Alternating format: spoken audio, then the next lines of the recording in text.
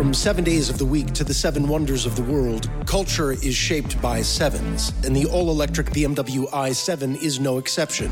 Be welcomed in with automatic opening doors. Shape your experience behind the wheel with a curved display, or recline in the back seat and escape into the 31-inch theater screen. Reshape the way you drive in the redefining all-electric BMW i7. BMW, the ultimate electric driving machine.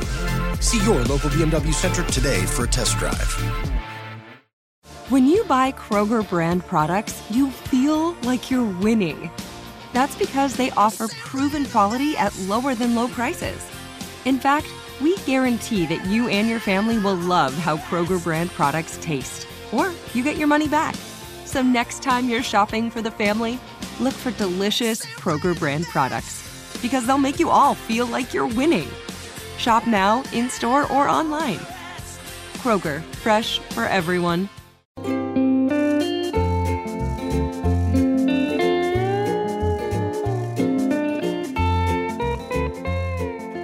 Hello and welcome to another episode of the Odd Lots podcast. I'm Joe Weisenthal. And I'm Tracy Alloway. How are you doing, Tracy? I think I'm dying of consumption or something. Oh. Consumption is a thing, right? Yeah, I think it used to be a thing, and now there's probably another name for it. Anyway, sorry to hear that. So we've had a lot of bleak episodes lately. We just finished a sequence of episodes on money and crime and terrorism and the black market and stuff like that. And I think today's is also kind of going to be pretty bleak because we're going to be talking about the French Revolution. People died of consumption in the French Revolution, right? They probably did. Yeah, it's a good way to connect our episode to your current ailment. Okay, Joe. In all seriousness, that is very bleak. We seem to be on something of a very dark thematic pathway for 2017. Yeah, maybe it says something about our times. But of course, we're taking an angle that is relevant to past episodes that we've done, and I think it's one of my favorite questions and one of your favorite questions, which is, what is money exactly? Ooh, and the French Revolution will tell us something about what money is? Right, because every time in history, the subject of coming up with a monetary system is important, and economists and historians and people in financial markets tend to, I think, sort of abstract away the question of money, and they just sort of come up with these models that take it for a given. And it often seems to be the case that people should go the other way, start by looking at the form of money and seeing what it says about the time. Right. Well, also people forget that money is intricately linked with power and therefore with politics, and sometimes money can be, either a reinforcing force of the existing social structure or an instrument of change, right? Right. And money makes people do things that seem irrational. I mean, in theory, people should just want to increase their wealth and material wealth, but sometimes people just want to run up the score, so to speak. Okay, so I'm intrigued. So who is going to be connecting the idea of money with the French Revolution for us? Well, this is the perfect guest. We're going to be talking to Rebecca Spang. She is a professor of history at Indiana University, and she actually wrote a book called Stuff and Money in the Time of the French Revolution, which is essentially a monetary history of the French Revolution, looking specifically at how they dealt with what is money and how that really shed some interesting light on this period in history. Very cool. Okay, so I have a feeling, in addition to asking about the French Revolution and money during that era of time, we're going to have a whole bunch of questions about money now as well, right? Like things like Bitcoin, the euro. What it can teach us now. Yeah, Trump's relationship with gold, all sorts of current event stuff too. So much we could take from the past to apply the present.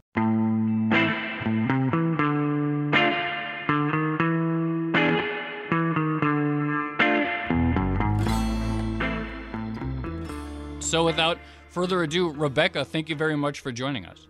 Oh, thank you for inviting me. I'm delighted to be here. So let's start with the question of why this angle on studying the French Revolution. No doubt there have been numerous books, much academic study about this period of time.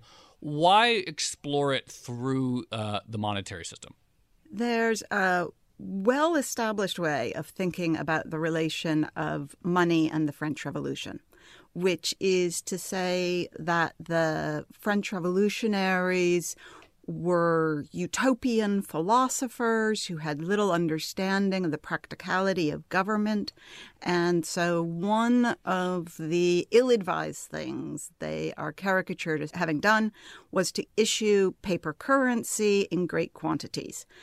It was issued in such quantities that so-called hyperinflation resulted, and the whole system collapsed. And that is something that historians, economists, and policymakers, ever since the debate on the greenback in the aftermath of the American Civil War, that is a story that people know and are familiar with and cite as true. Everyone just takes it for granted. Everybody takes it for granted, exactly. And so the French Revolution can always be offered as an example of why fiat currency is a bad idea. I wanted to go back to that episode, re-examine it, and I think I've come up with something different to say. Can you maybe explain for those who aren't entirely familiar with the subject exactly what the money system was during the time of the French Revolution and how it went wrong and how it became this linchpin for people to focus their fiat currency criticisms around?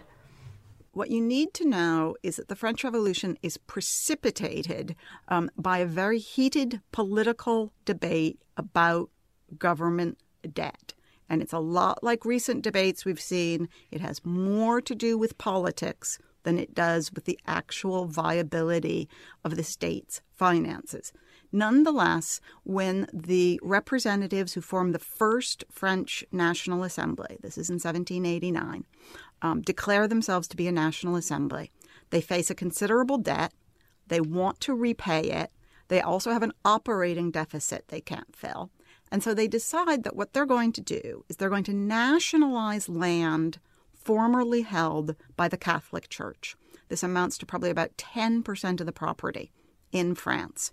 They do this because, after all, they say, Jesus doesn't say to the disciples, go forth and be property developers. So why does the Catholic Church have all this wealth? The nation, the state, is going to take over the property in exchange. It will also pay the priests. It will do all the charity work. And it will then pay off its debts with this land. But, people don't necessarily want to be paid in land. It's not always the case that, an armament supplier wants a used monastery in Brittany, say.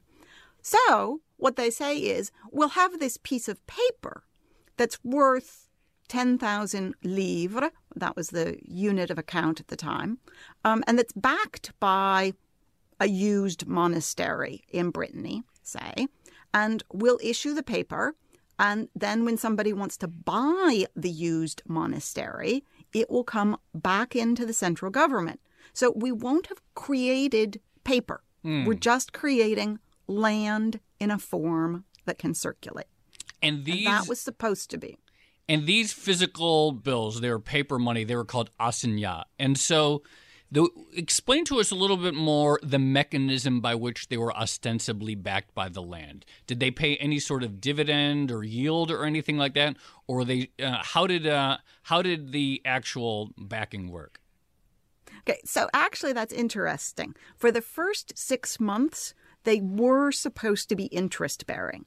And that's really complicated because imagine that you've got a bill for 1,000 livres and it's going to carry 4% annual interest. So that means that after 6 months, it's actually worth a little bit more than 1,000. So how do you make change for that? So after this first 6 months, when these are supposed to be interest-bearing, the government decides, no, they're not going to be interest-bearing, and they introduce some other changes as well. In fact, there were some who argued that the best way to make them widely accepted would be for each bill to be backed by a very specific piece of land, so that they would in effect be real estate trading cards. The problem with that is that it would have greatly complicated making any exchange, because while somebody might be happy to take a bill backed by 500 livres worth of land, they might be much more skeptical about a piece of bill that's only, this little corner of a wheat field. Because then everybody has Burgundy. to become an expert on all the different pieces of land. Exactly. And then there's going to be people who say, oh, well, I don't want that 500, I want that 500. Right? So it creates non-equivalency. At the very least, though, you would have expected that these papers or certificates backed by land would have been relatively stable in value, right? Like, land is usually pretty stable, so creating money backed by land should have made some sense, but I'm guessing it all went wrong, right? So that was exactly the logic of the French revolutionaries. They say the price of land is stable. They say the land is ours. Nobody can take it away from us. What they didn't think through very well was that by having taken the land that once belonged to the Catholic Church, they had created politically controversial money. So something like 50% of the population of France, right from the get-go, says these bills are illegitimate because the state never had the right to the land. The land belongs to the church. It would be a sin to take one of these bills. So how did, initially these were very high denomination bills, right? Yes. Yes. These were not designed to be money that you could go to the store and buy some apples or buy a loaf of bread with. So how did they go from these sort of essentially paper money, very big, or bills at very high denominations to money that started to circulate and be used? That's a really good question. In the beginning, they're large denominations because they represent pieces of land. And really, you can't get very much land for $1.50, right, say. But as you say, it's just not practical if they are also supposed to be a medium of exchange to only have 500 and 1,000 as the smallest denominations in circulation. So at the beginning, what happens is that all across France, literally thousands of bodies, municipalities, counties, for-profit banks, they say, well, we'll make small change. We'll take this bill that's good for 1,000, and we're going to lock it up in our safe, and we will issue 1,000 of our own bills, each of which is equal to 1. And then those can circulate, and when they all come back into us eventually, then we can take the 1,000 out of the safe.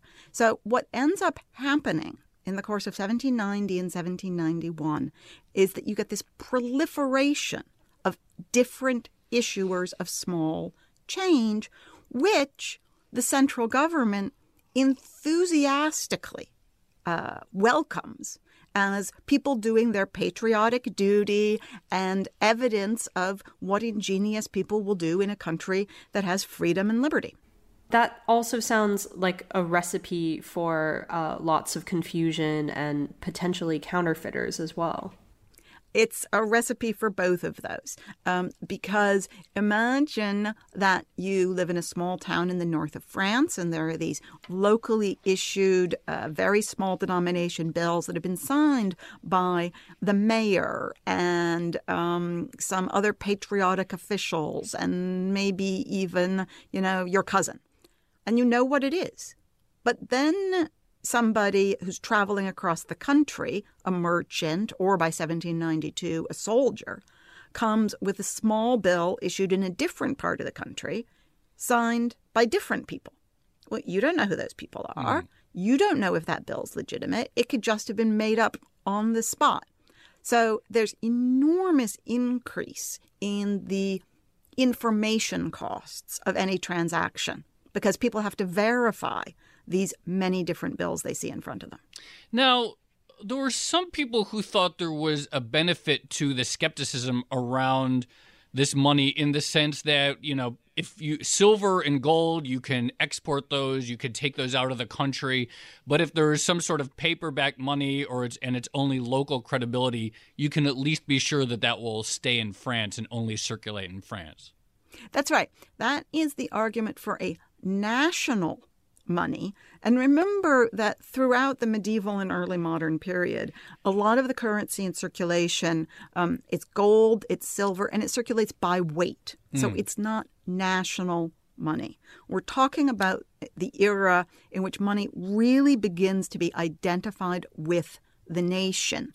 And so one argument for that, and this goes back to sort of Rousseau's ideas about self-sufficiency, is if we issue a paper that nobody else wants because they don't believe in our politics, well, that's great because it stays in the country. It's a sort of buy American venture.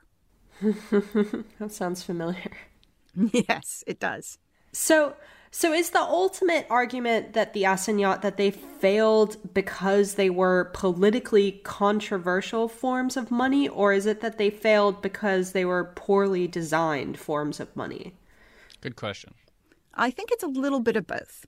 They were politically controversial, and for nearly all of the 1790s, with an exception of a few months, French revolutionaries really endorsed the idea of free trade to the point of allowing the free trade in money. So while this paper is being issued, except for a few months, they never say that you have to take the paper and coins at a one-to-one exchange value. So what you end up getting are situations in which a merchant might say, sure, you can have that for 2 in coins or 200 in paper. So over and over again, there are these controversies about how the money backed by land relates to the money that was already in circulation. Could they have just taken a stronger stance on it, and would that have been effective? You say, this is absolutely money. It is illegal to trade them at a different price than any other money with the same denomination, and you have to accept this. Would that have worked? That's an interesting question. If they had done that from 1790, there would have been immediate objections, as I said, on the part of the Catholics who see this as, not all Catholics, but those Catholics that did see it as sacrilegious. On the other hand, I think it would have made for a much more coherent policy. A lot of what radicalizes the French Revolution, and we see this in other historical episodes as well, is policymakers thinking, oh, well, that didn't work. Why don't we try this? And then they try something for a couple of months and that doesn't work. And they say, okay, let's try this. And that's a really bad way to build trust in a monetary or a political system. So this gets to something that, you hear echoes of this in current politics, which is the idea of monetary innovation, or the idea that the price of money could fluctuate. Even though our money system is pretty stable in the U.S. and has been for a while, there are a lot of people who get very concerned. They get really inflation. The idea of inflation sets people off. The idea of quantitative easing makes people nervous. What does it do to society when the money itself is perceived to be traded on a market and volatile, so that beyond just the price of goods going up and down, they don't feel that the money is a stable store of value? Very good question. I was fascinated to discover that through the 1930s, it was possible for political figures in the United States to be pro-inflation. You could be pro-inflation because you were thinking of yourself and the people around you as producers. You wanted prices to go up. It's when we all start thinking of ourselves as consumers and only consumers that inflate, which goes back, of course, to Tracy's terrible affliction with consumption. That's the point at which inflation becomes this awful, terrible bugbear. Now, in societies that experience dramatic inflation, so of course we think about Weimar Germany or Hungary after the Second World War, many other historic examples, what happens is that people tend to think that they need to get their wealth out of money and into something that will last. So they might buy land. They try to buy any sort of physical object that they think will hold its value. It's a point at which money is no longer believed to be a store of value. It doesn't serve that function. Rebecca, I want to go back to the politically controversial aspect of this discussion and ask you to connect what happened in the French Revolution with the assignat to potentially what might happen today with the Eurozone and the euro, which is, of course, a currency which seems to, even though it's stable in terms of the actual market, at least for now, it seems to be becoming ever more controversial in its basic ideals, I guess. What do you think will happen there? What's fascinating about the euro is that I don't think it's the political ideals that it was meant to embody. Cooperation, the movement of people, Europe as not divided by the sort of nationalism and xenophobia that destroyed it in the two world wars. Those political ideals, while they're under attack from the extreme right, I don't think those are things that people generally disagree with. What's happened is that those political ideals got yoked to certain fiscal monetary criteria about debt, about taxation, that meant that those political ideals really could not be achieved with the euro. So it's hard to say what's going to happen. So the takeaway, the big takeaway that I got from your book, and it touches on a theme that we've discussed a lot of times on this podcast, which is that, like, money is essentially a social network, and it establishes its value once we essentially all accept that it establishes its value. Once we all accept that dollars are worth something, but that it's really hard to just sort of manufacture that social acceptance ex nihilo. It takes momentum, it takes good governance, it takes laws, it takes certain trust, and that in a time of extreme sort of social disorder, when the government is weak, when a lot of people don't trust each other, the monetary system is just going to sort of be a mirror to that. That's absolutely very insightful as a reading of my book. What I would say is that at a time when political legitimacy is in doubt, when people wonder if the government really has their interests at heart, that is the worst time to attempt any kind of monetary innovation, because it then calls the monetary system. I mean, on that note, we have to ask you about Bitcoin, right? Because, of course, Bitcoin kind of rose from the ashes of the financial crisis during a period of great upheaval in markets and within the world. And the idea was that it could offer something different to national currencies. Do you see any prospect of success on that front? I'm actually a bit worried about that. I think that what we're seeing in the continued interest in Bitcoin is one fantasy of a money that is completely divorced from regulation, policy, government, the state. And while that doesn't necessarily mean that it's only going to be used for black market or illegal transactions, it does mean that those people who are left, perhaps for reasons of poverty, dependent on the money issued by the state, are going to be in a worse and worse position. So what I worry about is that we see perhaps a growing possibility for monetary systems that are really very strongly different for the rich and the poor. I mean, they're like that today. The example I always use is, just imagine you're a homeless person, you've amassed quite a few quarters, and you go to try to buy a plane ticket with your change. It's almost legally impossible to buy a plane ticket with cash these days. Tracy, we should try to do that episode. Buy a plane ticket with quarters. Yes, you should.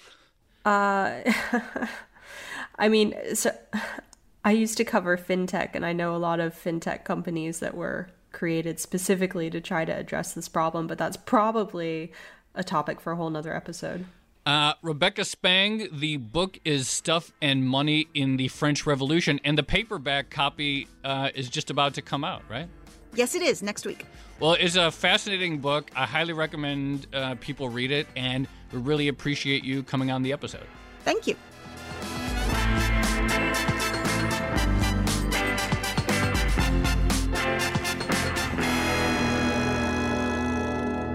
So, Tracy, when we were first talking about doing this episode of monetary policy during the French Revolution, I was thinking of it as sort of this, historical curiosity. But it definitely seems like there's a lot of relevance to things going on these days.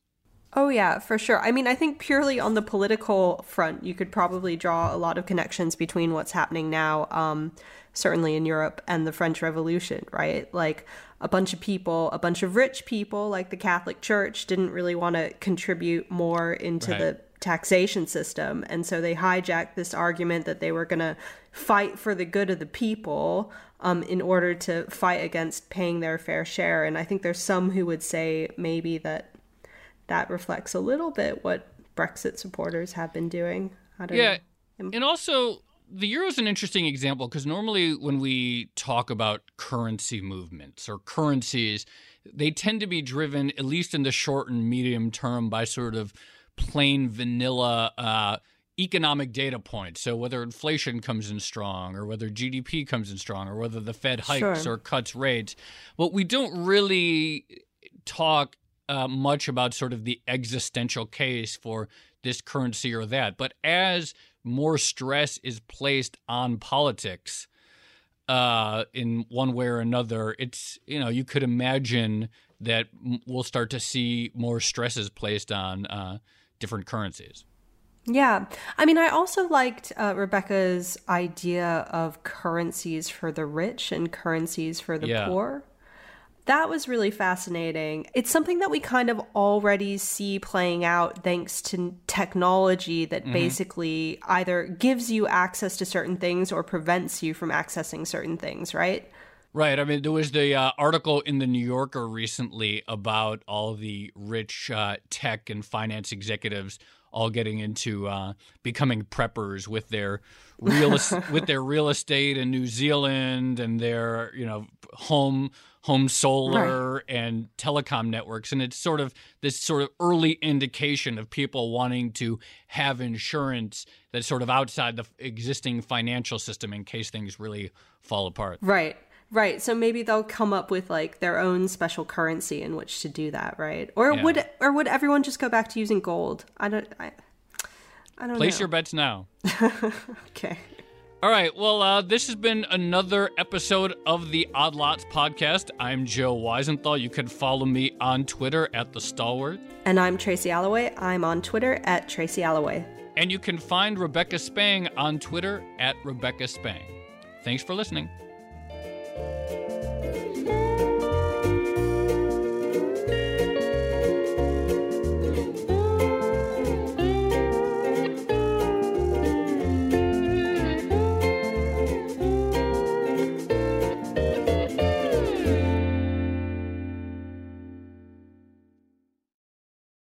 The Hartford understands protecting your business with the proper insurance can be a challenge.